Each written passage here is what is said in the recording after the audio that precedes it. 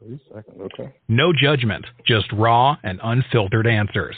Starting now on the He Said What show with your host, Simply Bree.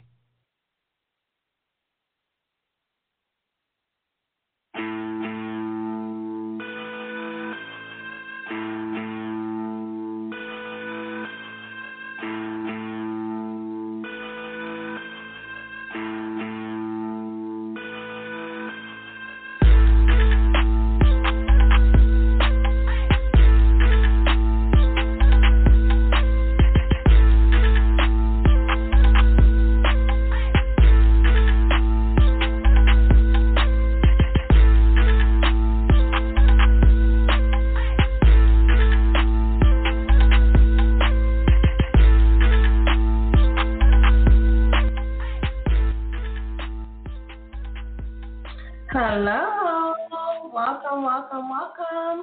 You guys have tuned into He Said What with your host, Simply Bree.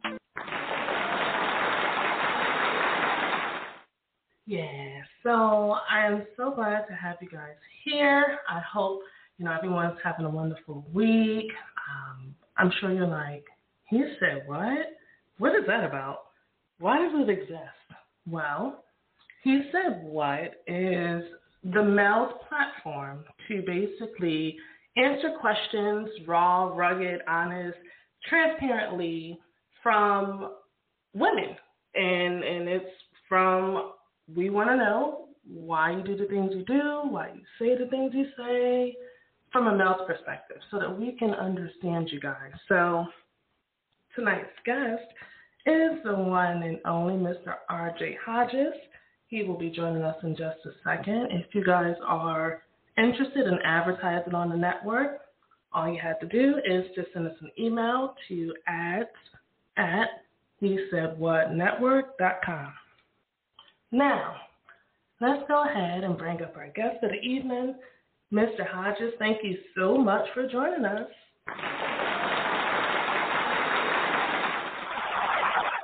Definitely, it's a pleasure. Thank you so much for having me. Yes. How are you doing this evening? I'm having a good evening. It's not raining or storming or anything. That's always a plus.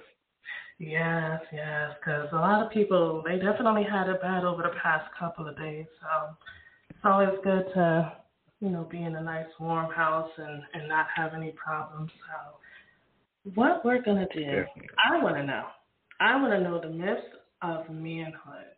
Like the things that us women hear as far as men are not supposed to cry, why don't men showcase emotions, things like that. I want to know from you, RJ, what are some of the myths when it comes to manhood that some women may know about, but men don't think it's an issue? I think you mentioned some of them just then. As far as, men are supposed to be strong all the time. Men are supposed to cry. The innate belief is that men are really technically supposed to have life figured out. Nobody really accepts a man that, quote unquote, doesn't have a plan. And I think the myth behind that is that, nothing is wrong with having a plan, but we're human beings. We don't always have it figured out. We don't always know what women think we know. And I don't think it makes us less of a man. It's just something that, or it's a mentality, I should say, we have to kind of evolve from because, in essence, a man is a superhero in the eyes of society. And what happens, I think, is when a woman really gets with a man and she's with that man day to day and she finds out he's just a human, he's not really a superhero, she's extremely disappointed. And, that's some of those myths we have to start kind of talking about and dispelling. Yeah, setting those false expectations. I can only imagine the amount of pressure it must be on you guys, even outside of relationships, just as a man all in himself. So with that being said, the whole a man is not supposed to cry or you can't express any type of emotion that may be related to sensitivity. How do you think growing up with that mindset would affect a man as a father, raising a son? Oh, wow. That's a good question. I would look at it like, and I can only speak for me, look at it as in, if you grow up with this shell of I can't express emotion, it can be good for a certain period of time, but now when you need to be sensitive, when you need to be able to listen, when you need to be vulnerable and open up for your child or open up for your spouse, you don't know how to do that. And what we do as men is a lot of times we just keep repeating that cycle. You know, I grew up in the man up era. You know what I mean? Man up, boy. No, you know, that's all I remember from childhood is man up, boy. And you start to take that literally. And what it can turn into, at some point, it can turn into mental health issues because no human being is able to suppress emotions their entire life. Right. So at some point, something is going to touch a certain button, and all of that stuff from your childhood that you've been holding in and pressing in, it's going to erupt. And most of the time when it erupts, it does not erupt in a healthy way. And, you know, if you're a man and you're grown up like that and you haven't done any personal development work, you haven't worked on yourself at all, and now you have a child, it's detrimental because you're only doing what you know. So you're only passing that down to that child, and that child will end up being the same way if he doesn't break the cycle and pass that down, so forth and so on. Yes, but, sir, see, listen. I knew what I was doing when I didn't let you know in advance.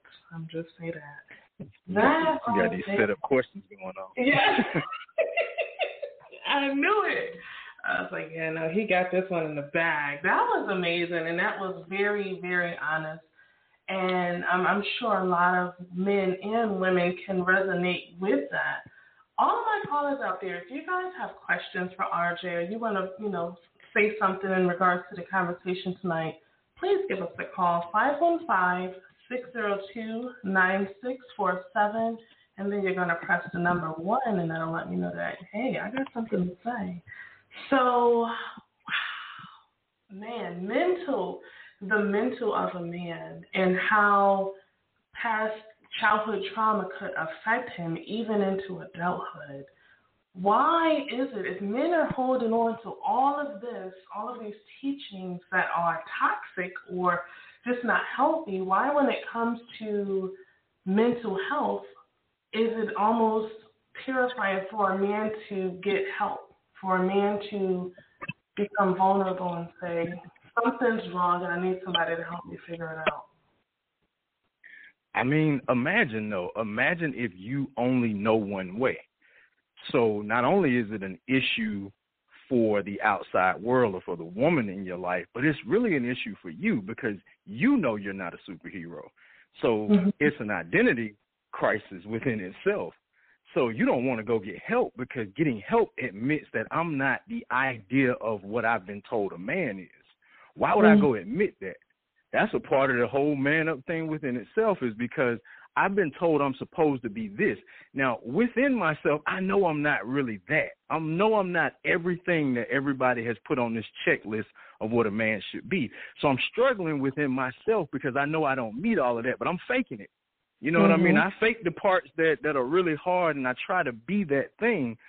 And so even if it's extreme pressure and it's extremely bothering you, it would take a lot for a man to stop and say, let me go get help. Now, of course, some do, which is great, and I think we all should. But for the most part, that's a hard thing to actually agree with, that identity crisis. And then on top of that, the falsehood of manhood is what most women like. So it works for most men on the surface. So why would you give it up? You want a man that's strong. You want a man that look like he got it going on and he know everything. He's suave. He know how to move right. You want that. So why am I gonna come any other way? Because I know you might not like that. Now you might be open and allow me to be vulnerable. But if a man doesn't know that he can do that with you, he's gonna keep up the image and the identity because that's what's accepted. That's what's quote unquote normal. Wow. That is amazing. That is amazing. A woman, the falsehood of manhood is what a woman wants. Now, not all women. I be the first person to say I don't want to speak on behalf of all. I think that's where we get in trouble as well, because there's so many people out here saying, when a man do this, it means this. They have no idea what they're talking about. They're talking about the people they know, the people that's been in their life. There's no one person on the planet that's qualified to speak for everybody. So I'm definitely not saying that's what all women like. Of course not, because all women are not about to be attacking me tomorrow. I gotta go outside. We're not gonna do that.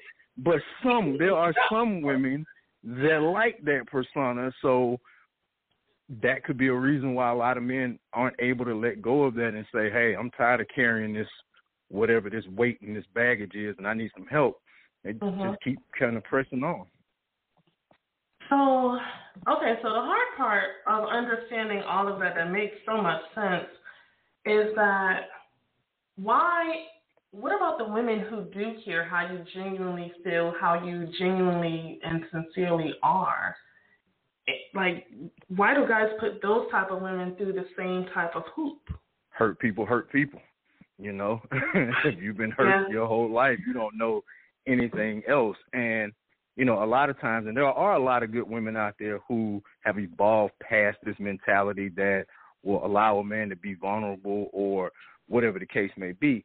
But you got to make sure that that's consistent, because I've been around some women that will, they'll kind of let you open up and not kind of take off the cape of the superhero, but now at some point they're going to use that against you in an argument, or at some point they're going to criticize something and it's going to come up, and that's going to push me 15 times back more into that shell after that. So my thing is, if you're going to allow somebody to open up, then it can't be a safe space when you want it to be a safe space. It's got to be a safe space consistently, or you probably do more damage than good. So guys are looking for a consistency. They want to make sure before they even turn that little cape to the side that you're not just putting on like a wolf in sheep's clothing. Yeah, I would, and I think we're all looking for that. I always hear women saying, like, don't bring your representative, that's one of our phrases, don't bring your representative, but none of us should be able to do that, men or women, you know what I mean? Yeah. You gotta, if it's something you can't handle now, it's just something you can't handle. If you're a woman and that's not you're not looking for the guy that want to be vulnerable and tell you how you really feel, then don't fake like you. If that's what you're looking for. And again, I'm not talking about a man that's just walking up crying every single day. That's not what I'm talking about. But there has to be some type of balance between nothing is ever wrong and I'm perfect and I'm going to cry every single day because it's raining outside. So it has to be some type of balance between that. Yeah. That's true. We do want, like, almost like the best of both worlds. Like, you want someone who is dominant and protective, but also does not have a problem opening up and telling you how he feels and what's really bothering him. So you want me to be able to fix the transmission and watch the Notebook with you? At the same time. It's so hard. It's so hard. Just playing. Yeah, it be like that sometimes. So what would you say are like some emotional struggles that men may face that, they don't openly express it to women? It could be a number of things. I'll speak for me. Again, like I said, I don't want to speak on behalf of all men because I don't know all of them. But, for me personally, I think it was the whole thing of, especially in my younger years, my 20s and my early 30s, was you're a man. You're supposed to have all of this figured out. And I'm like, I really don't have it all figured out. Right. Or, in dating, and I had this conversation recently, in dating, you would meet a woman, and I'm like 28, and she would be like, well, what's your plan for us? I don't have one. Everybody else told her that when you meet a man, he got a plan. And I'm just like, I met you 2 days ago. I have a plan for you. I'm trying to get to know you, honestly, but I don't have a plan for you. And it was just these myths of things that I felt like as a man I was supposed to know, but I had no clue. You know what I mean? And that was a struggle because then I had to ask myself, is there something wrong with me because I don't know these things? Or is it just society has set a norm? And again, set of one-size-fits-all, and we believe in that one-size-fits-all. And if anybody doesn't fit into every box of that one-size-fit-all, then something must be wrong. And I had to get to the point where I came to the realization with, you know what, I'm going to be happy with me. Now, some things I need to learn. I'm not above that. But I'm going to be happy with who I am in the midst of not knowing right now, in the midst of needing to learn. And I'm not going to allow everything that society says I'm supposed to be to kind of jade my thinking, if that makes sense. It makes a lot of sense. Society, man, society will sit here and tell you that you a zebra and you were really a lion. Like, society pretty much. It has a way of really identifying people before people can identify themselves, and so that's where the struggle comes in. You know, it's like, absolutely, who am I? Who am I? And then who am I supposed to be? And how am I supposed to get there? Is that why it takes guys, maybe some guys, a longer time or longer than the average to actually pursue a relationship? That's a good question. I'm not 100% sure if that's why it takes them longer to pursue the actual relationship. It could be, you know, it definitely could be. You know, another thing is the programming, because now you have the be a man part, but then you have the other layer of programming that comes from your society and your specific upbringing. And only speaking for me and the men that are around me, a lot of times when we were growing up, there were people asking you questions like, how many girlfriends do you have?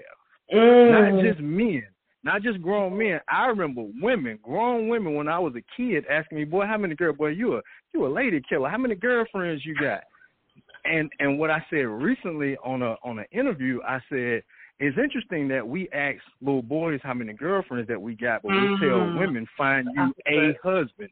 Now, how is she supposed to find a husband if I'm focusing on how many girlfriends I have? So that's a direct contradiction. So now this little boy who you told, men and women have told, ooh, you better get you more than one girlfriend. Now he's a man and you telling him, oh, you need to settle down with this one woman. What you mean? You done programmed me to have 16 of them. Now you want me to change? Like, come on. So, you know, we have to watch what we're programming into our, you know, our kids, what we're telling them, because most of us have been told something as men that's a direct contradiction, and that could be the reason that it's hard sometimes for a man to say, okay, I just want to be with this one woman. Right. So, you know what? That leads into a side question. Is this where the development of the debate between monogamy and polyamory come into play? Oh, you open up that can. I don't know if that's where that debate comes in. I think that debate might come into play more so from a standpoint of, have we evolved past what we've been told? So we've been told monogamy is the only way. So I think in every generation or so, we push the envelope. We always evolve. You know, there was at one point where, you know, maybe our grandparents, no matter what happened, they would never get a divorce. They would just suffer through it. You know what I mean? Because that was the standard.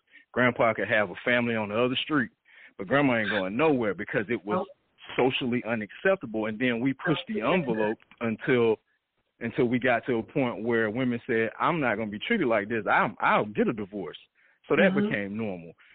And then we got to the point where we had, you know, just men and women in relationships. That was the only thing we knew. And then, you know, our LGBTQ community came about, and now that's perfectly normal. So I think the monogamy conversation is the next thing, or the next envelope in our evolution that we're pushing right now, because a lot of people are saying, I don't feel like I need to just be with one person. I feel like one person is not designed to satisfy all of my needs for the rest of my life. That's unrealistic.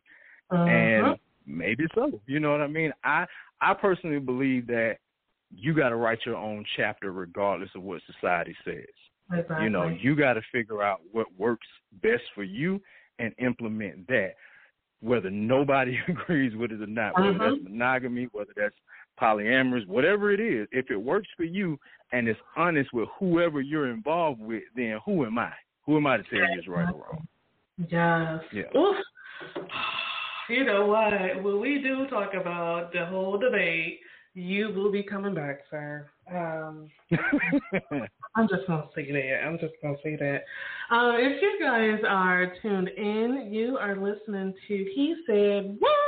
He just said what too?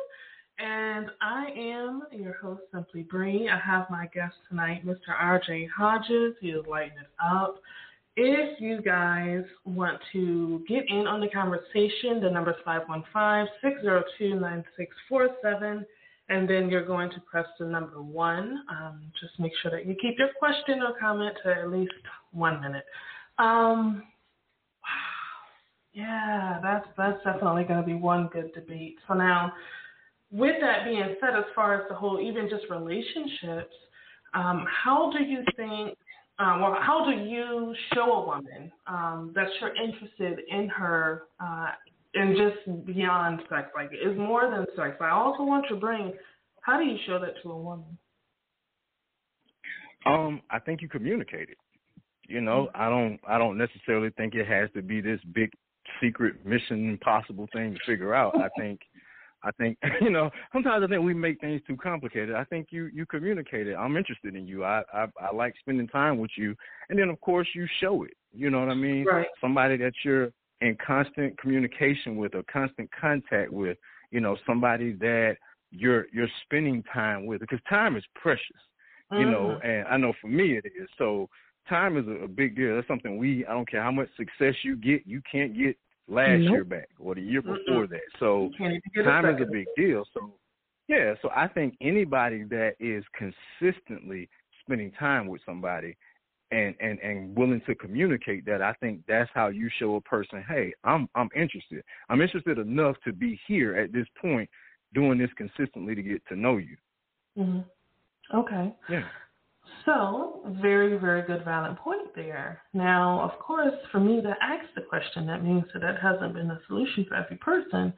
So, why might it be difficult for a man to open up and verbally express himself to the woman as far as how he feels about her and where he wants to go with her outside of being intimate?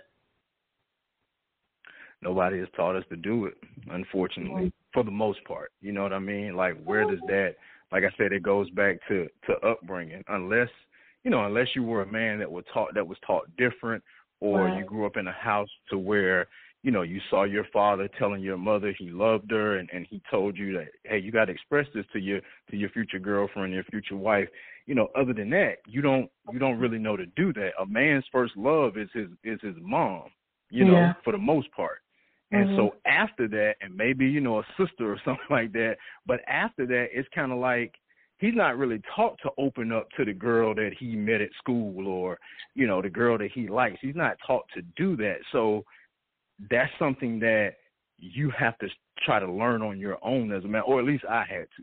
You know what I mean? That wasn't something that I was taught. My mom, my aunties, sisters, all of that, yeah, that was family. But outside of that, no. You know what I mean? Nobody ever really told me that. Again, I had to go through trial and error in the process. I said this on an interview as well. I said I never knew I was closed off until I really dated a woman seriously, and she said, you're closed off. You don't open up. And I literally looked her in her eyes and said, I'm a grown man. What are you talking about? Open up. Because that sounded extremely foreign to me. It's like, open up about what? Like, what are you talking about? Like, I couldn't even fathom what she was talking about. And from that, it took me looking at me and saying, you know, the famous question that I tell people to ask themselves is, the information you have or what's programmed in you, is it serving you well? The way you think, is it serving you well? And I knew in that moment, the way I thought, that wasn't serving me well. So I had to personally start to crucify some of those ideas and learn, open up. And I'm not saying I'm all the way there, but, you know, I'm working on it. That's great. Like, just to be able to open up and share that is very important, because you have men that are listening and they're saying to themselves, and we spoke about this earlier, I don't have a problem. There's nothing wrong with me. When in reality, there is something wrong, and it's being expressed that, hey, this relationship has a problem. You know, I can say sometimes maybe women expect the man to know how to fix it, But like you just stated, if he didn't grow up seeing it get fixed when it happened, then he's not going to know how to do it. So how might the relationship in raising a son with that same mindset differ as when he was raising a daughter? So if he had a girl instead of a son, how might he raise that child differently? I think men are always naturally a little bit softer with their daughters. I don't think it's necessarily because they always have changed and they're opening up as men. I just think they look at her as a little girl and she's precious, and it goes back into the mindset. What do we I don't know how old you are, so this might not matter to you, but I know when I was growing up, they had this saying like, girls are cinnamon and spice and everything nice or whatever, and boys was something else, like something rough. So I think we follow that. I think men just follow that when they have daughters, like she's nice, she's sweet, she's delicate, I got to protect her. But when he has a son, he goes back to what he was taught. You a man, I got to show you how to survive. I got to show you how to fight. I got to show you how to be tough. I got to show you how to and it's just an instinct thing. So I don't think it necessarily, and it might, I don't have a daughter, so I don't know, but I have had friends that say when they had their daughter, it softened them up some, know, with their daughter. That's the key.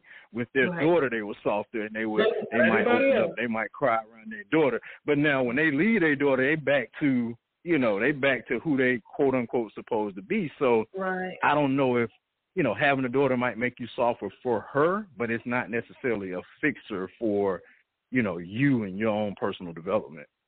Right, yeah. And it's very important, the relationship between a father and his daughters is, I feel, different from the father and the son. So for a boy to grow up and not have that connection, because nowadays the fathers are usually not in the household, it's like, who does he turn to identify himself in and understand how he may act or how the expectations of how he should act would be? Yeah, that's a tough one. I mean, I grew up in a single parent household, and I probably differ from most men. I do agree every boy deserves and needs a man in his life. I don't think that for the young men who don't necessarily have that, I don't think it's a death wish for them. You know what I mean? Because sometimes we'll say like, a woman can't raise a man. It's almost like we're saying, well, that boy is doomed. And I disagree, because my mom raised a man. Now, don't get me wrong. Had it been a father there, and my father passed away when I was 8, so it wasn't like he was just not in the picture because he wanted to. But had it been a father there, there would have been a bunch of stuff, tangible things that he could have taught me that I had to just figure out over the years. Like I was thinking about the other day, like changing a tire. I don't know who taught me how to change a tire. I think I just kind of played around with it till I figured it out. I seen it done before, so I did it. So things like that, a dad could have taught me, but I believe that character can be shared from a woman as a mother to a young boy. Integrity can be shared from a mother, to a young boy. And like I said, that's not to say that he does not need a man, but I feel like if that's not present, it doesn't mean that, he's doomed. He's not going to become, a good man. Right, but by all means, I think if you are a single mother, put your son around men of integrity and men of standard, so that he can get that. But that's the thing.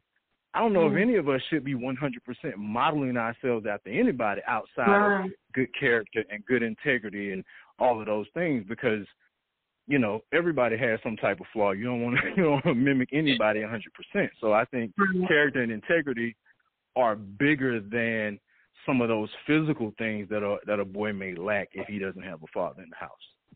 Yeah, that's very important. Like knowing who you are.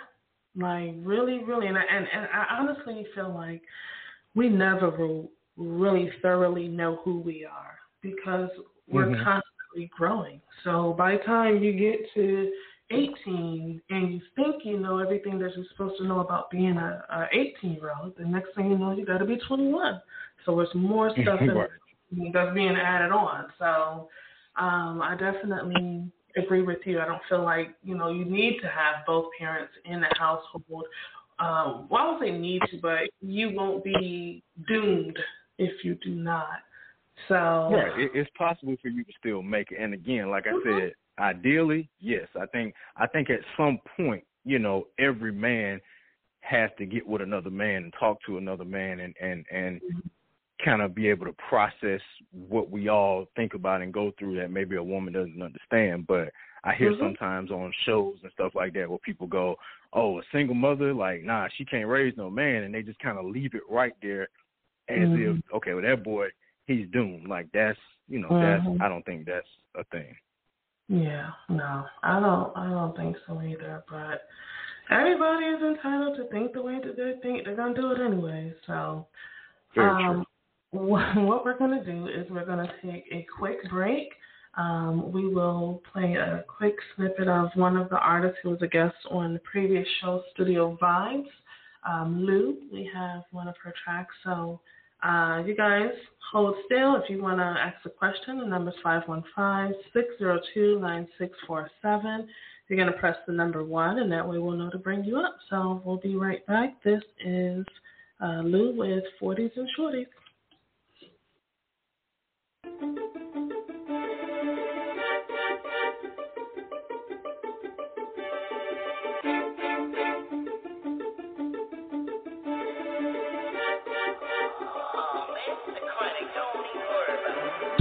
When I be riding on 40, you know we ride with the 40. Flew a bitch from Miami, I'm tryna get in them panties. I be out in the strip club, don't want no one's tryna get her attention, she's shaking that ass. I'm tryna run you a bag. I know these hoes, they be mad. Me and my homies be smiling when y'all be shaking that ass. Go ahead and throw that shit back. Sounding like macaroni, she be gushy. When I be yelling that pussy. All right, we are back. This is He Said What? With your host, Simply Bree. And tonight we have our guest, RJ Hodges. So if you guys want to join in, 515-602-9647, you're going to press that number 1.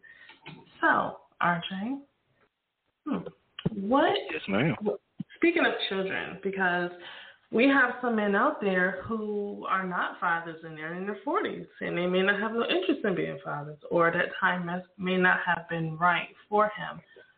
But those who are fathers out there, what fears might a man have when it comes to fatherhood?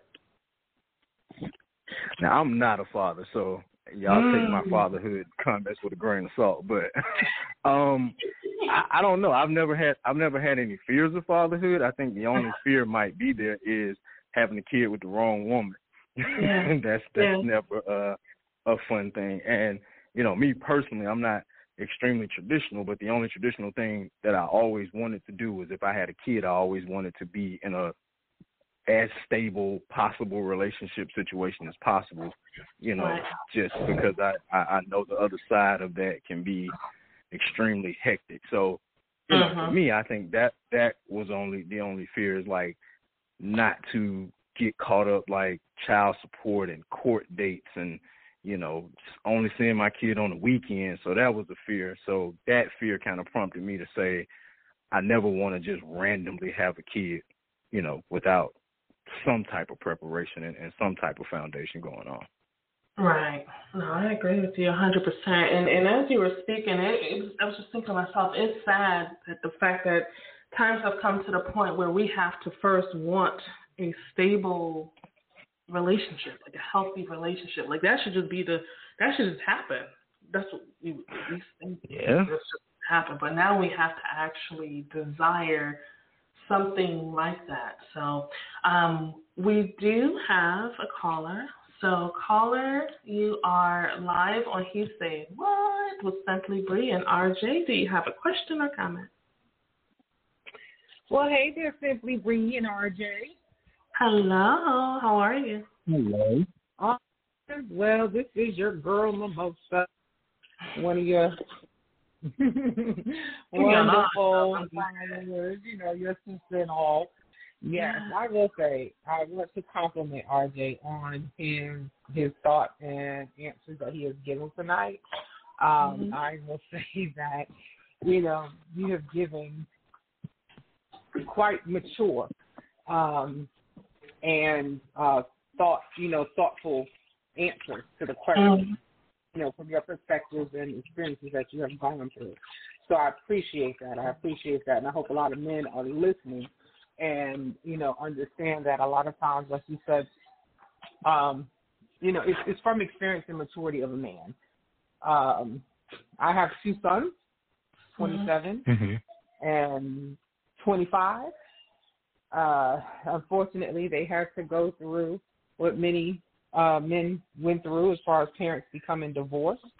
And I think, and honestly, for my sons to be 27 and 25, neither one of them have children. And they're not in a serious relationship. So I tend to think sometimes that because their father and I became divorced and then a blended family with their father remarrying and then remarrying into a different race, that they're scared. Can I speak to that? Please do. Possibly. I mean, that's possible, but, I think timing is everything. You know what I mean? It may not necessarily mean that they're scared, but they're 25 and you said 28. So it may just mean that they're getting an understanding of what they really like. I personally think most men shouldn't get married extremely early. Like, you need to figure out some stuff first. You need to figure out who you are as a man. I think sometimes we have these quotas for, like, marriage and relationships. Like, by this age, you're supposed to be this. You ain't even healed from the other stuff yet. So it may not be that they're, they got some kind of trauma from the divorce. It might just be they're just kind of going through life, and timing is everything. In 3 to 5 years, they might both be married and have kids. So, I won't necessarily say it has to be because of that. Sometimes it's just, the growing and the going through and meeting different people. And we all know, the first person you date might not be the person. The first 20 people you date might not be the person. Right. So, it could be them really learning how to be extremely selective about that, which could be a good thing. Right, and I think I did scare the daylights out of them when they were younger because I did scared the daylights out of them. No, and I say that because I was the type of mother, I didn't, when I talked to my sons, I talked to them at the dinner table. We sat down, we had dinner as a family. I talked to them about, their bodies and having, intimate relationships and sexual relationships. And I used to tell them that if they made a baby, that, their father and mother wasn't going to help take care of the baby. They would have to sing and dance on the corner for pennies, nickels, and dimes. And I would always tell them that, do not bring a child in this world until you are able to take care of 4 people on your salary. And that meant rent, car note, car insurance, utilities, clothes, food, the whole gamut. Yeah. Okay. Well, sounds like your teachers are paying off then. Right. And I would walk them up and down like the baby aisle in a grocery store. Go, do you see how much baby food costs? Do you see how much formula costs? Do you see how much Pampers costs? Do you see how much this stuff costs? It's like, daycare costs this amount. So unless you can do this on your own for 4 people, don't do it. Yeah. Wow. You should teach a class. Listen, right? Thank you, Mimosa. That's good. I appreciate that. You're welcome. You came through with it. Let me go ahead and give you a round of applause. That's good. So, RJ, when it comes to, relationships, why do you think women or why do you think men have the reputation of not being emotionally connected or even expressive when they're in a relationship? Like I said, I think men just haven't been taught that, and a lot of times, sometimes even if they have been around men growing up, I know a lot of the men from the generations before us, to express themselves verbally just wasn't a thing. Like how you showed you love somebody was, did you eat today? You know what I mean? So a lot of times, a lot of men who have actually grown up where they seen men, whether it was their own dad and their mom or whether it was aunts and uncles, it wasn't very expressive. Those men from those times were, I went to work every day, I provided, and I came home and I sat down and I'm quiet, leave me alone. Like, and that was their way of saying I love you. So we're only one generation removed from that. I don't even know if we're one generation removed from that. So again, sometimes we're expecting somebody to do something that they just don't know how to do. On top of that, one of the things I always tell clients, 95+% of my clients have always been women. I always say, well, if this person won't open up as a man, don't keep talking to him about opening up. That's probably going to make him open up less. Just have conversations. As men, we like to talk, and I don't like to generalize, but most men I know, we like to talk if we feel comfortable enough to talk to you. But if we start to feel like everything that we say is going to be criticized, broken down, analyzed, thrown back up later, judged, I don't really got nothing to say to you right now. I'm just going to nod and say okay and love you, baby, and keep it moving. It's easier. Sometimes that's easier than opening up a conversation and not knowing if I'm going to touch a nerve or if I'm going to say this and she going to react. It's like, let me stay where I am. So, all of those could be factors. Do men lie to us just to spare our feelings or not hurt women? Now, you ain't seen the campaign. I don't know about all men, but black men don't cheat, black men don't lie. Now, black men don't cheat, but I'm starting to black men don't lie. Now, we don't do that. That's no man. No, man, on behalf of all, now this is where I speak for all the brothers. On behalf of all brothers, we do not lie. That's what we don't do. I went to the meeting last Tuesday, and they told me, if you get on that call and tell this, you're not going to be able to come outside. So on behalf of all brothers, we do not lie. That's what we don't do ever at all. Next question, ma'am. Thank you for that. That was good. Trying to set me up, talking about this. I knew I had to watch you from the start, because, nope. I might have to go to Walmart in the morning. They are not going to be waiting outside on me. When I go to Quick Trip and get gas, you're going to have me out here. No, not at all. Not at all. Nope. So, men don't lie. Wait a minute now. We are. You're doing it right now. Who? You. What happened? What happened? You lost me. What'd I do? Oh, my gosh. So men don't lie to women to protect their feelings or prevent any type of pain or hurt emotionally to them? That's not really a lie. That's what you just said, to protect them from something. That's not lying. That's called safety. 101. No, I'm really playing. I mean, honestly, I again, speaking for all people is impossible, but have I ever lied to somebody to protect them from something? Possibly. Not to the point of like a relationship lie. Like I've never told somebody I liked them and I really didn't, or I've never told anybody, something in that regard. But now I'm not going to tell you this because you probably don't need to know that because that's not for your own good. Yeah, probably. Yeah. Gotcha. Okay, so a form of protection. That's fine. But that's how I treated it. You didn't say it though. We don't do it. Yeah, because y'all don't lie. We don't do it outside of that. So now check this. If you had a guy that you were cool with to the point where it was just considered brotherhood, and you knew he was lying to himself about something, some BS, would you call him out? Would you feel comfortable enough to call him out on it, or would you continue to let him have that mindset and keep thinking that way? If he's lying to himself about something? Mm-hmm. Yeah, I mean, depending on how close we were, yeah, I probably would, and it probably would depend upon how detrimental it is, you know what I mean? If it's something that he's lying to himself about, and I know for a fact, like, if you keep telling yourself this is not a problem, this is going to get you something terrible, like, yeah, I think I would be less than a real friend to not say, hey, this is the issue and this is going to get you caught up in some sort of way. So, yeah, I would definitely do that. Okay. So now, if your brother was cheating on his wife, and there was all types of evidence proven that he had been cheating on his wife. But he came to you and he said, that wasn't me, man. They just, they hating on me. Are you going to call him out if the evidence is visual? Or now, define call him out. Am I going to call him out and tell him personally? Or am I going to, tell his wife or something? No. Call him out. Oh, okay. Yeah.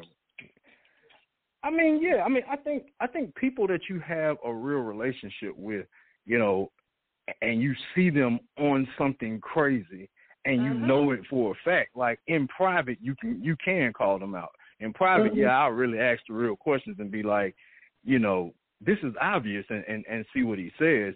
What I don't agree with is calling somebody out publicly or putting it out there in a weird way. Or, we live in the era now where people are quote unquote supposed to be friends, but instead of them picking up the phone and talking to somebody, they make a YouTube video, and I will never understand that. I would never understand how two grown men are going back and forth posting videos at each other. Like, that is, now, if anything I haven't overcome as far as the manhood mentality, that is a man we don't do. I don't understand that. But, I think the friends, I'm not part of that.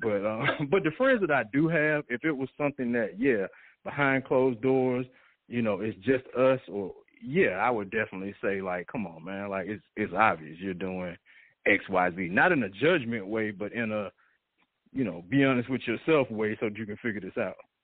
Right, yeah.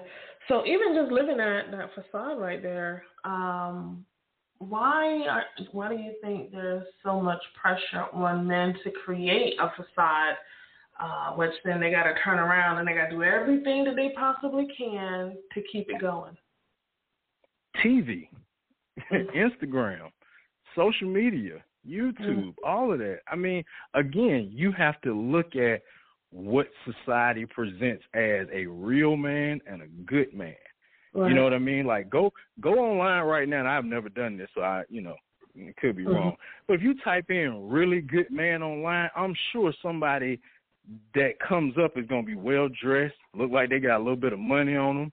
You know what I mean? Look like they, probably got a nice car and a nice house. So all of that is what society says a real man is. If you're not that, how do you come to a woman and say, hey, I'm close, but I'm not there yet? A lot of people won't accept that. So, again, you haven't been taught how to be vulnerable and say, hey, I don't have that right now. I'm between jobs, so I just went through this, or whatever the case may be. You don't have that in you to say that. So the next thing is I got to pretend like I do because I'm believing that that's the only thing you'll accept. So I think that's the reason.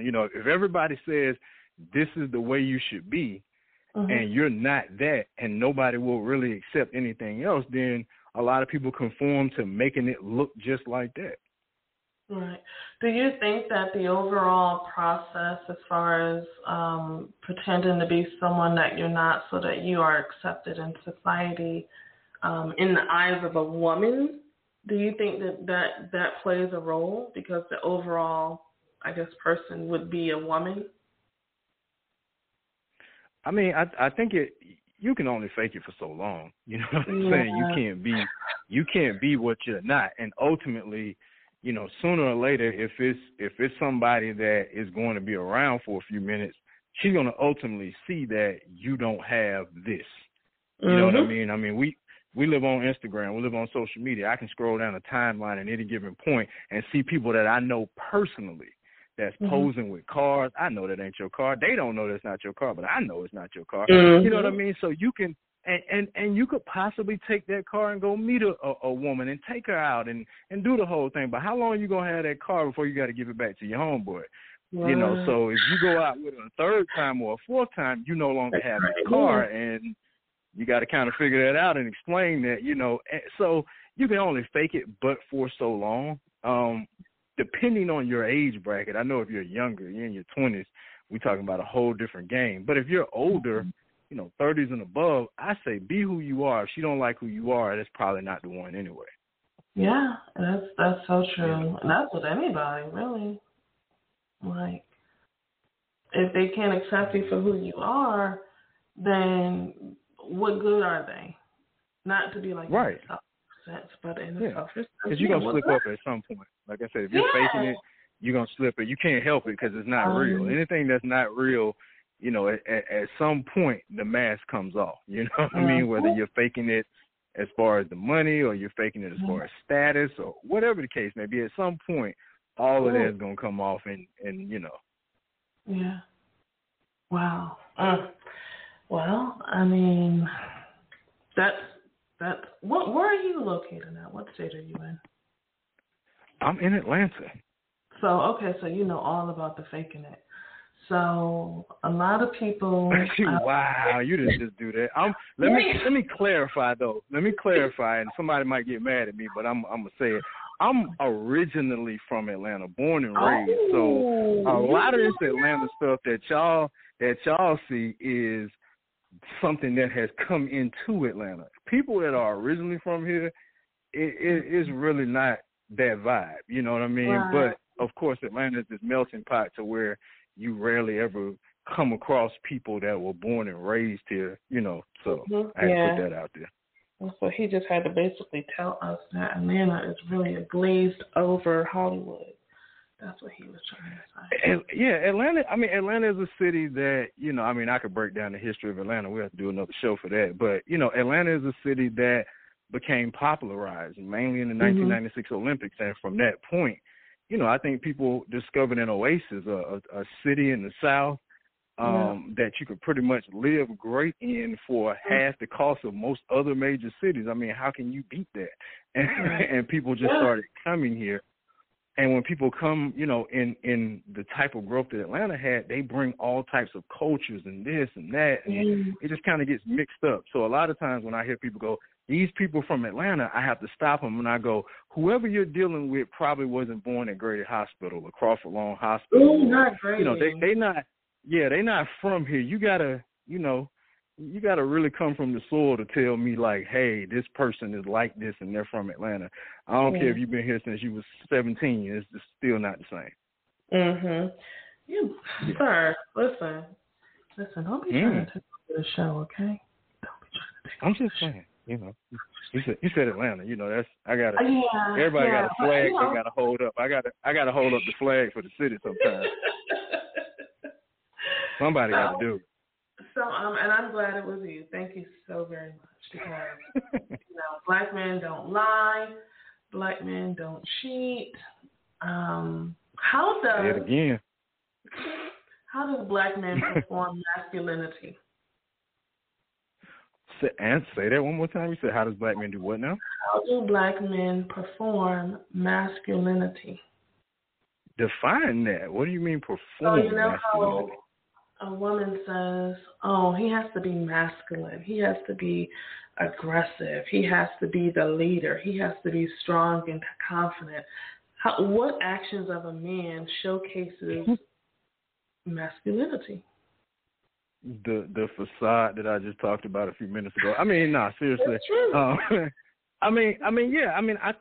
I think sometimes we've been told certain things so much that we repeat a lot of things and we don't even know what that means. You know, that's a question that I would love to ask a woman. When you say a man needs to be masculine, what do you mean by that? And maybe they got an answer or a definition, and maybe they don't. Maybe it's just something that they heard. But, you know, from my perspective, it has always been, you know, a man takes charge. A man, you know, it almost makes it sound like a man is supposed to grab you and drag you down the street with him. Like, I got this. I am the man. You know, like, hear me roar like I'm the king. Right. You know, that's the mentality that it presents. And we all know that mentality alone in most relationships, that's not going to fly the whole time. So I think sometimes when we say things like that, we got to sit back and break that down and say, well, what does that mean for me, really? Right. You know, and be able to define that. If not, we start trying to live off of a bunch of things that we've heard and off of a bunch of other people's plans, and I think that's how we get in trouble. So let me ask you this, to piggyback off of that. Do you think that when a woman says that the man needs to be masculine, he needs to showcase his masculinity, do you think the image or the childhood and how either the male role model that was in her house or her father, how they showcase themselves, that could subconsciously be what she's mirroring? Absolutely. You only know what you know. You know what I mean? Your definitions of everything in life comes from what has been programmed in you. So if she saw, you know, aggressive, dominant men that yelled and put their foot down, and, you know, when they walk in the house, the roaches scatter and everybody run and sit down because daddy, if that's what she saw, to some degree, yeah, that's what a masculine man will be. Now, to somebody else, a masculine man, because I've met women that was like, no, my dad used to cook. So they might have saw their dad in the kitchen cooking, and that might represent a level of masculinity. That's why I said when people say that, what does that really mean? You know, whereas another man might have been like, hey, when I get home at 6 o'clock, my food better be on the table. It's going to be a problem. You know what I mean? If she's seen that, she may think that's a level of masculinity, but is there really one definition for what that means? Because it's based upon what you've seen and what you've adopted is right. Right. It may not be right, but what you've adopted is right. You've said that's it. So you're looking for something to mirror that. Mm-hmm. To also add into what you just said, I think that it actually both parties play a role. The person who is observing and the person who's actually demonstrating. If the father likes to cook, you know, and the daughter is witnessing him cooking, maybe that's his way of showcasing his masculinity to himself, is by being able to provide to his family in that sense instead of being the head of household financially. He's making sure that everybody gets to eat. He worries about how the food is collected and delivered to the house. And then you have a daughter who is witnessing this, and she's seeing her father who's cooking, and to her, that's a sign of masculinity. Then that means that when she grows up, she's going to be looking for a man who finds joy or comfort in cooking. Right. Yeah. Everything goes back to, like I said, what you've seen and what you're most comfortable with until you change that. You know what I mean? You have the ability to redefine what you've been told and what you've seen, but, you know, most people kind of stick with whatever that looked like for them. So, yeah, I agree. So let me ask you this. Now, that's the case of a woman and her desires in a man and possibly being raised by, you know, with the father in the house. What about those who grew up in foster care, who didn't have a mom or didn't have a father, but stayed in a group home setting? I think that could be something that it just depends on how they processed it, you know, for them. And again, I'm speculating because I didn't grow up in foster care, so I don't know. But anybody that I ever came across, you know, from that perspective, sometimes it was trust issues there because you don't, you know, in that situation, you're really alone. Even when you go into, you know, a foster house, you're not expected to stay there forever most of the time, you know, and if you've been in different foster care homes and things like that, you're moving around. So now trust may be an issue for you because that's your past experience. That's your past exposure. Those are the things that you have, you know, been exposed to, and that's the type of information that you have, is that people will leave me, they're not trustworthy, so forth and so on. So now, as an adult, again, we're who we are until we ask ourselves that question, is it serving me well, and how do I change it? But until you ask yourself that question and change, you're a product of your programming. So if that's the case, now going into a relationship, trust might be a factor. You know, it could be all types of things that could be a factor at that point, because I've been in and out so much. Commitment could be a factor because I'm not committing because nothing lasts forever according to what I've seen. Yeah. That's amazing. Look, sir, I ain't never given anybody these more talking. I can't. What is that? I just heard the applause. I had to get silent. You tried to make it seem like it was more people than it was. Sir, I thought you said black men don't lie or cheat. Oh, we don't. We don't. Both? You gotta. In fact, when you promote this, you gotta just highlight that one little segment right there. And just put that out there. Black men don't cheat. Black men don't lie. That's it. Oh man, listen. That's what they said at the meeting last Tuesday, and that's what I'm going with. That's the story. You sticking to it? Yes, ma'am. 100%. Okay, that's okay. So when it comes to masculinity, how might a guy who maybe is not as aggressive or not as strong or not as confident, how might that, his way of life and personality affect him in the dating world? I mean, I think if he's dating women that have only formed one opinion of what masculinity is, then, you know, he might be in trouble because he doesn't fit all of those check marks. But I think being masculine is you being comfortable with the man that you are and commit to growing in areas that you feel the need to grow in, not necessarily what, you know, society says you need to grow in, but whatever you feel you need to grow in and overcome. And I think if you can get comfortable with the man that you are, with whatever flaws are there or whatever check boxes that aren't checked off, then I think you'll be okay in the dating world because hopefully you'll attract a woman that understands that masculinity is not a one-size-fit-all thing. It's not one way of being, and she'll be able to see a true human being who's on this journey of life and learning about themselves and getting better, but is comfortable in their own skin. Right, yeah. So the interesting thing, okay, I completely agree with you, having your own mindset and not falling victim to how society describes the perfect ideal person to be.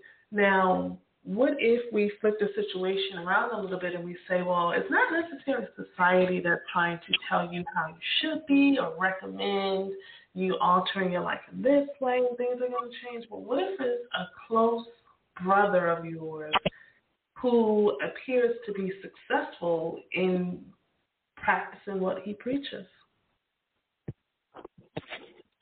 You said if he is practicing what he's preaching? Yeah, he's successful at it. I mean, how do you tell a man not to do what he's going to do anyway? Right. You know what I mean? I think, you know, for the people that I align myself with or the brothers that I am around, you know, it's a bunch of brothers that's really trying to be better people, you know, overall. So I'm not really around people that's still faking it at this point or still, you know, I'm past that point in my life and my circle is past that point, you know. Right.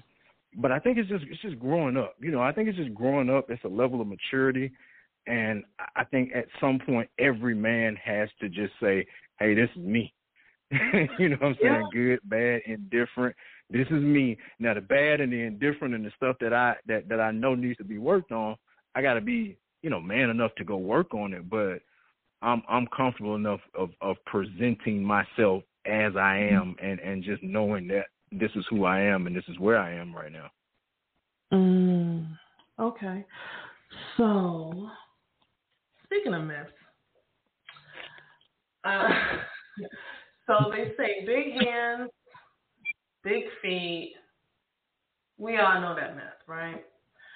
How might even an expectation such as the man's manhood, so to say, how might that pressure affect the man? That's a good question. You pulling off the gloves now. Again, perspective, you know what I mean? It depends on that woman's perspective and you know, who she been with and how she been out here in these streets. No, I'm just playing. But it would depend, you know, whatever she's been looking at. You know, if you've been looking at, you know, if you got a Pornhub account and that's what you've been looking at, not that I know, I've never been on Pornhub. But anyway, if you've been looking on there, the black men don't lie. We don't do it.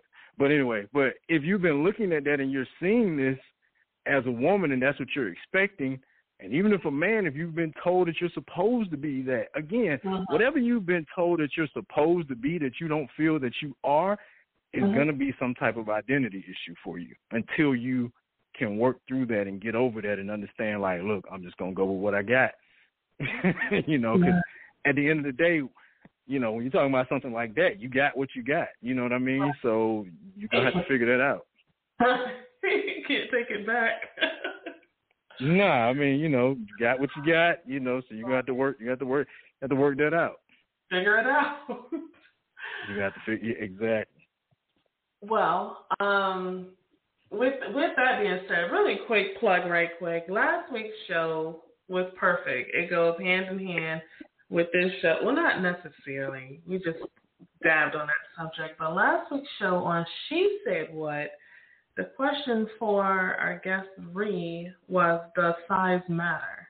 So for those listening, when you get a chance, you want to go back to last Wednesday's episode of Does Size Matter? That show, just like this show tonight, was so good that we ended up running it an hour and a half instead of just an hour. So you definitely want to take a listen to that. Thank you to all the listeners who heard that show last week and called in or is listening tonight. Yeah, I can only imagine how men feel like, and I think that can add on to like anxiety, depression, you know, confidence, you know, lack of confidence. So yeah, why don't y'all? I won't say y'all, but why don't men like to get help? Like, not even, I'm talking about like mentally, get help. Or open up to someone close and let them know that they're bothered by something instead of just letting it build up. They might not have anybody to open up to. You know, I mean, everybody is. I'm sorry, go ahead. No, you go ahead. No, I'm saying they may not have anybody to open up to. You know, a lot of times, depending on, you know, where you are in your circle, you might not have anybody in that circle to actually that you feel that comfortable to open up to. And a lot of people, I think we're just now getting to the point that we understand that if you don't have that, then therapy is okay. You know, right. Hiring a therapist or hiring a personal development, like those things are okay. In some cases, better than talking to your family and friends, because this is somebody who is non-biased that, you know, won't be able to bring this up at the cookout 2 years from now, you know, stuff like that. So I think most of the time we just don't know that. We don't know who to say it to that's within our circle, because right. I don't know if, you know, I know you care about me. I know you love me. I know you might be my best friend or my brother or my sister or whoever, but I don't know how you're going to feel if I say this. So you just kind of shy away from it, you know. So I think we are in an era now where more men are going to therapy. You know, right. I've talked to men that are saying like, yeah, I went and saw a therapist, because I think a lot of men are starting to realize like, I can't live in this way, not and have longevity and be happy and all of that. So there are some things I got to work out. And if I can't work it out with the people that are around me, let me go work it out with a professional. Right. I agree with you 1,000% on that. Because mental health is very important, very, very important. And it's not something to be taken lightly. So we do have a caller. Caller, you are live with us. Like he said, what? With Simply Bree and RJ. Do you have a question, comment? Sure do. Hey, this is RJ. What's going on, fam? Hey. I'm good. How are you? Doing all right. I just heard the question. One thing I will say is mental health is still a taboo in our culture because of the way we were treated in the past, because we were so easily dismissed as mentally ill or crazy every time we tried. So going to people and talking to professionals usually meant you were going to be labeled and attacked in some way, shape, or form by society. So it's just now that mental health has become we can all play together and no one gets stabbed in the face, because it hasn't been that way for many a year. And I say that, you know, tactfully, but it was a defense mechanism more than anything else. So you had to keep it to yourself because it was going to cost you so much more to try to seek these things out in the public. And it still happens to this day. we still vilify people for expressing themselves, especially if they don't say something that we like. Regardless of how they feel or how truthful or not truthful it is, we still do it to this day. It's just people have become more courageous in their actions because they're now not seeking the approval of others. They're just trying to help themselves and the people they love. So, True. But I'll go ahead and, slide off in the sunset and listen to y'all rap. Now, he made a good point, though. He definitely made a good point, and I think conversations like this, these topics, and you doing this show, and we continue to talk about this, that's what we're doing. We're pushing the envelope. We're evolving. You know what I mean? We shouldn't be like our parents or our grandparents, and our kids and the kids after that shouldn't be like us. We should all evolve on all of this, whether it's manhood, relationships, whatever it is that we feel like we have to do it this way. We got to evolve from that. That's what we're supposed to do as a species. So I think these conversations are extremely helpful because they push the envelope on that. Yeah, and it helps show one another, like, hey, I am not your enemy. Like, you don't have to spend your time trying to take me out of this world, simply because you feel like I'm a threat. Like, I'm on the same page as you. We both have the same goals. We're heading in the same direction. So there's no need to look at me as your competition. We already as people. Mm-hmm. Yeah, no, I was going to say, our only issue as people is we just have conflicting information. The information I got may be conflicting with the information you got.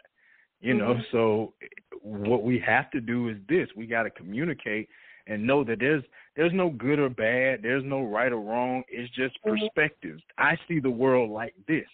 And there's a reason I see the world like this because it's based upon where I come from. You see the world like that, and there's a reason for that.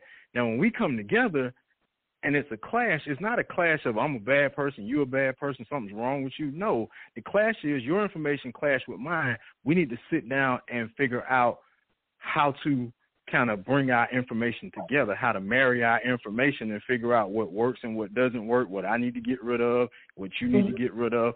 Because if not, it's just a bunch of different information clashing, and we start to hold on to, but no, my information is right. No, your information is just a perspective. It's not right or wrong. It's just how you and whoever else that taught you that's how they think.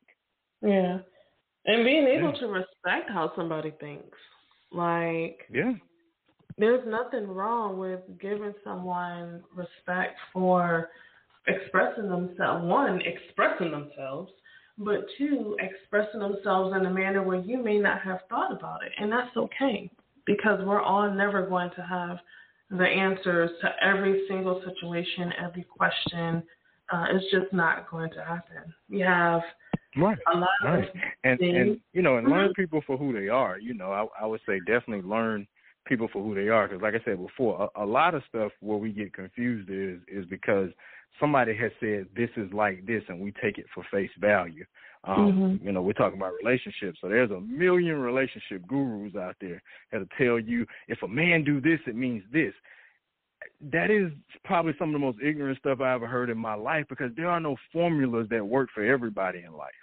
You know what I mean? Like, you can't tell me that you wrote a book and you said if a man does X, Y, Z, it equals X, Y, Z, and that blanket statement goes for every man breathing. Absolutely not. Like, that doesn't even make logical sense. So a lot of times I think instead of us trying to apply these formulas to everything, this plus this plus this equals a great relationship, you got to scratch all of that and just say, what do I need? What do I want? Can I communicate it? And if I can, then let me start to get to know this person for who they are. Let us talk about the information of things we believe. If they don't believe what I believe, let me be open-minded enough to understand why, and hear them out and not judge it because it doesn't meet this 1, 2, 3-step formula that, somebody wrote about and said that this was the way to do it. Sir, listen, you're not going to come on this show.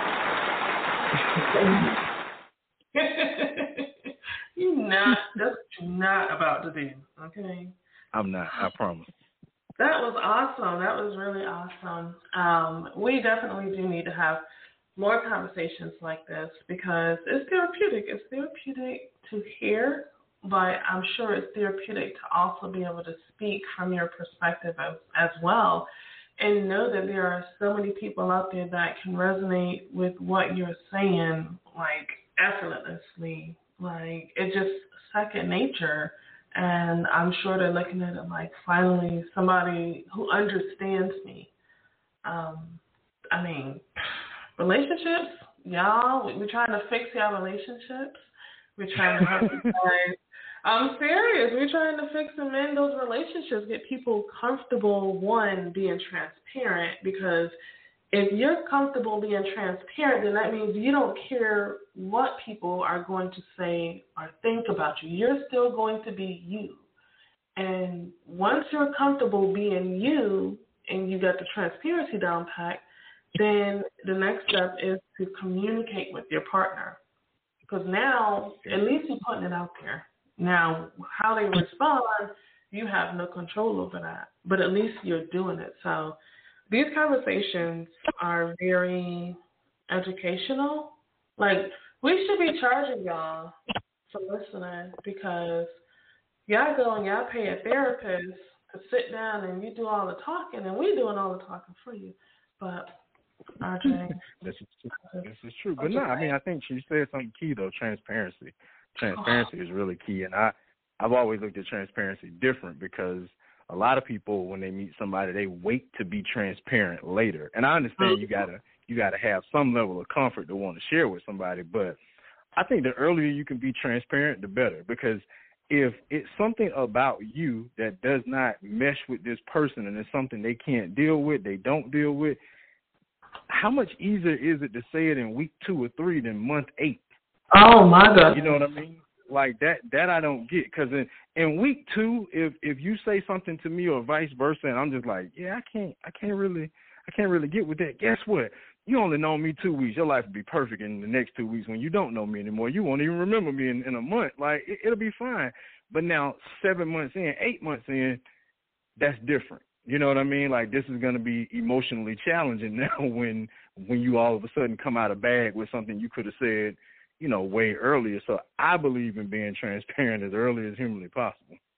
Oh, okay. I appreciate that. I'm like pro transparency. That's how I actually started this show.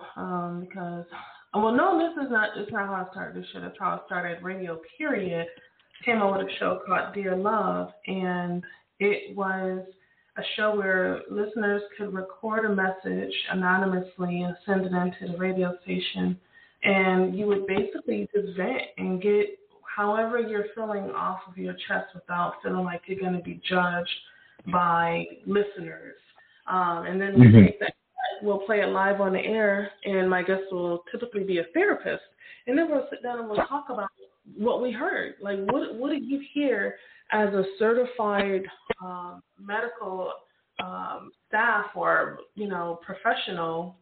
What do you hear when someone says, I don't know why I can never find the right man, and then they just go into a whole spiel? So that was the birth of the show, the transparency. Speaking of transparency, I need you to be transparent. Tell me a secret. Okay, the secret is going to be based on something that you feel you could have done differently in a relationship from your past. Oh, God. Man, I plead the fifth. Let's see. What could I have done differently? I'm sure it's a list of things. I'm trying to pinpoint one more. Maybe the whole communication thing, you know, communicating in the moment how I felt about something versus like just kind of waiting, you know what I mean, and not saying it and letting it build up, and once it builds up, it becomes something different versus, you know, when something first touched the first nerve, you can say it at ease, but when it's on like the 5th or 6th nerve, it's coming out a totally different way. So that was me at one point. I wait till you get to that 6th nerve, and then I'm mad, and then I come out swinging, and then you look at it like, why are you upset? And rightfully so, because I had communicated it earlier. Like, you know what? When you do that or when you say that, that's something that, I can't handle. Like, never and always can be curse words in a relationship. I always tell women coaching clients that, like, when you come to this man and you say, you don't ever, or you never, I just did it last week now. You talking about never, because all I hear is the never, or you always. What do you mean always? I hadn't done that in 2 years. But you always say, so I take that very literally. Like, what do you mean never or always? So, a lot of times is when something is bothering you, communicate it early, so that it doesn't become something later that's a big, that's a big deal and a big factor. So that's something I know I definitely could have did better. That's good. That's good that you would acknowledge that. Communication is very big in relationships. It makes up probably 95%, because you have body language too. And, sometimes we find it hard to express how we feel, especially if we feel like it may hurt the other person.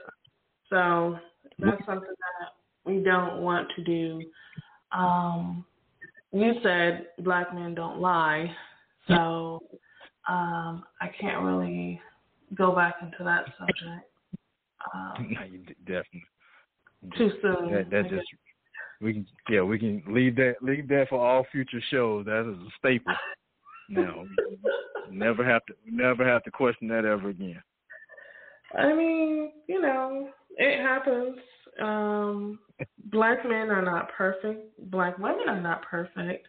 Even though you guys may, beg differently, but no. Why is it? No, that's a valid point. What? That black? Oh, that black. Nobody's perfect. Yeah, nobody's perfect, and I think we have to go into, relationship situations knowing that. Like, I know we have these pretty pictures of what we want in our head, but I always say the idea of a thing pales in comparison to the reality of it sometimes. You have an idea of something, but, the reality of it is that this is not a perfect person. I don't think it is a such thing. So it's going to be somebody with flaws or may not be proficient at opening up or whatever the case may be. And, like you said, you have to go into it knowing that I'm not getting a perfect human being here. So. This person comes with past hurt, past pain, past trauma, or as one of my old guests used to say, relationship residue. So, when you think about it, okay, look at the couple, Kanye West and Kim Kardashian. So we know what she looks like all makeup up, but when she took that makeup off and he got her to himself, he still chooses to be with her. When she comes out of them clothes and her body looks the way that it looks without the clothes and the Spanx and stuff, then he knows like literally her naked truth. And the person you're with is probably I always say that's probably the closest person you'll ever be to in this life, and not your kids, not your mom and dad, because this person who you with have seen you in ways that your kids and your mom and your dad and your family will never see you, literally. So, they know everything, the good, bad, the terrible, all of that. So, and I always say that's the part that I try my best to think about when I think about relationships, because if we don't, sometimes we just get caught up in the la-la land of it. Yeah. And then, I want somebody to hold my hand and walk down the street with me. And, when I say a word, you say the word at the same time, and we're soulmates, and we want that. But we don't think about the, you getting on my nerves, please don't talk to me right now. Or, oh my God, like you snore, like, oh my God. Like, we don't think about these other things that is human. They're human things that we're going to have to, they also come with it, So. Yeah, you can't get just the good. Man, you know what? If we could build our own person, that would be crazy. That would be ridiculous. They got some robots and some artificial intelligence coming out, so stay tuned. You might. You heard it first. Yeah, really. Somebody give me some credit for that if it happens. Listen, it's coming out. It's going to come out. Like, I'm saving my money right now because that stimulus check, I'm banking mine because I'm about to get me Mr. Chocolate 2.0, like, with all the updates and gadgets. I'm getting the bells and whistles. I'm just saying. Way to use your stimulus check. I hear you. Nothing wrong with that. You know, invest in if people something. Can invest in cryptocurrency, I can invest in a future AI. Why not? This is true. You know, this is definitely true. That's like say, hey, you know, we're selling Monopoly money. You want to buy? Right. No, I agree. Hey, sounds like you got a plan. I'm with you. I'm with her. Listen. So let the people know. Where can they get in touch with you? And please, just give us a quick summary of your book because you are definitely a published author as well. Best-selling. I can't wait to do a plug. So real quick, again, my name is R.J. Hodges. The name of the book is called You Can't Practice at the Game, The Art of Mastering You. But I also create courses under that same title, The Art of Mastering You. And I actually have one right now, and I think it's perfect for people listening to this because where we are right now, we got to learn how to put ourselves in a place of peace, take an inward journey, work on our spiritual, emotional, and even our mental health. So the course that I have right now is about teaching people how to meditate, how to discover inner peace, and how to protect and replenish their energy. So that course can be found at masteringyou.teachable.com, and you can find me at RJ Hodges Speaks on all social media platforms. Mm-hmm. And tell them, when does your 30 days of peace and no stress start? The 30 days of peace and no stress. I forgot. Look at you helping me out. I appreciate that. It starts April 1st. I did 30 days of clarity back in January, and basically all it is that every day for 30 days, we're going to work on just being in a place of peace. We're going to take a couple minutes out of our schedule each day just to meditate and just really block out stress. I'm not going to let nothing worry me in the month of April. But what I'm committed to doing is not just telling you to do it, but like I said, I created this course to show you how to do it. And then for 30 straight days, I'm going to be posting on all social media platforms of my 30-day journey. And anybody that's joining me, you can do the same. You can post, hashtag it RJ30days, and just tell about your journey each day of, you know, what's going on. You know, what did you get from your meditation? What tried to stress you out? What did you overcome? So, and it's not mandatory that you post, but I'll definitely be doing it for 30 straight days. Okay, let me ask you this question. So, if we were not in the world of technology and we didn't have the internet, what do you think you would do to help people achieve that same goal of no stress? What I did before all of this, I've been doing this for a long time. So prior to the internet and doing all of this online, some of these things that I put in the course are things that I've been teaching in one-on-one coaching for over 10 plus years. And when I say one-on-one coaching, I'm talking about in a physical practice where people come sit in front of me every single day, you know, some 5, 6, 7, 8 sessions a day sometimes. So if we didn't have the internet, I would be back in a brick and mortar building, having people come in one by one or having some type of group coaching and really facilitating it in person the old way per se. But doing the exact same thing. Gotcha. Well, it was such a pleasure to have you on tonight, Mr. Hodges. I really appreciate you coming on.